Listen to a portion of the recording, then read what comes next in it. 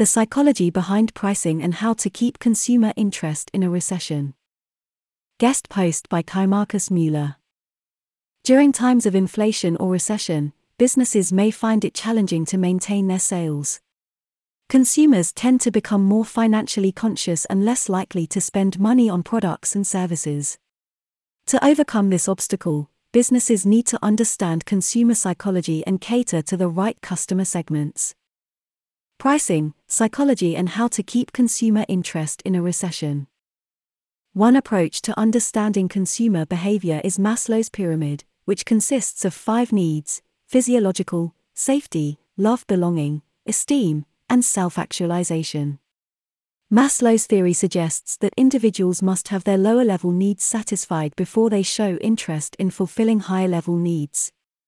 As such, products that cater to needs higher up on the hierarchy are more likely to be negatively impacted during a recession.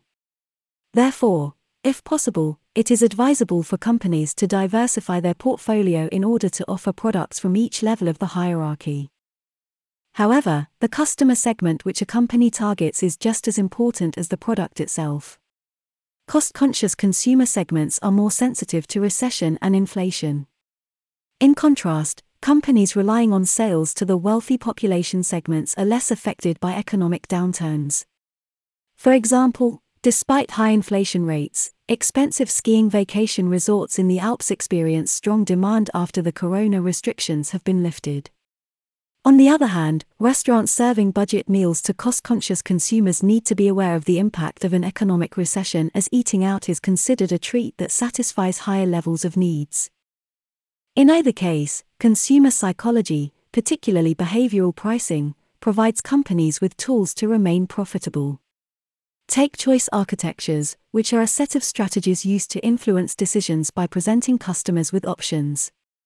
For instance, presenting customers with 3 different products that are slightly different but priced similarly can help them evaluate the products and make a decision quickly, easily, and without post-purchase dissonance. Anchoring is another pricing strategy used to make a product or service seem more attractive. In the business context, an anchor is a number which businesses artificially yet purposefully set to buyers' perception. This technique is commonly used to create the perception that customers are getting a good deal by comparing the product or service to a more expensive option. Another nugget from the fascinating world of behavioral pricing is the psychologically deeply ingrained hyperbolic discounting, a fancy term for the fact that spending tomorrow hurts less than spending today.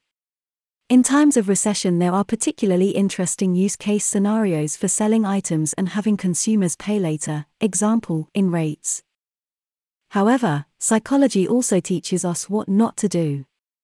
Businesses should not reduce prices as discounts induce different spending behaviors. There is a substantial risk that consumers will adjust their spending behavior and may stick to the newly learned behaviors.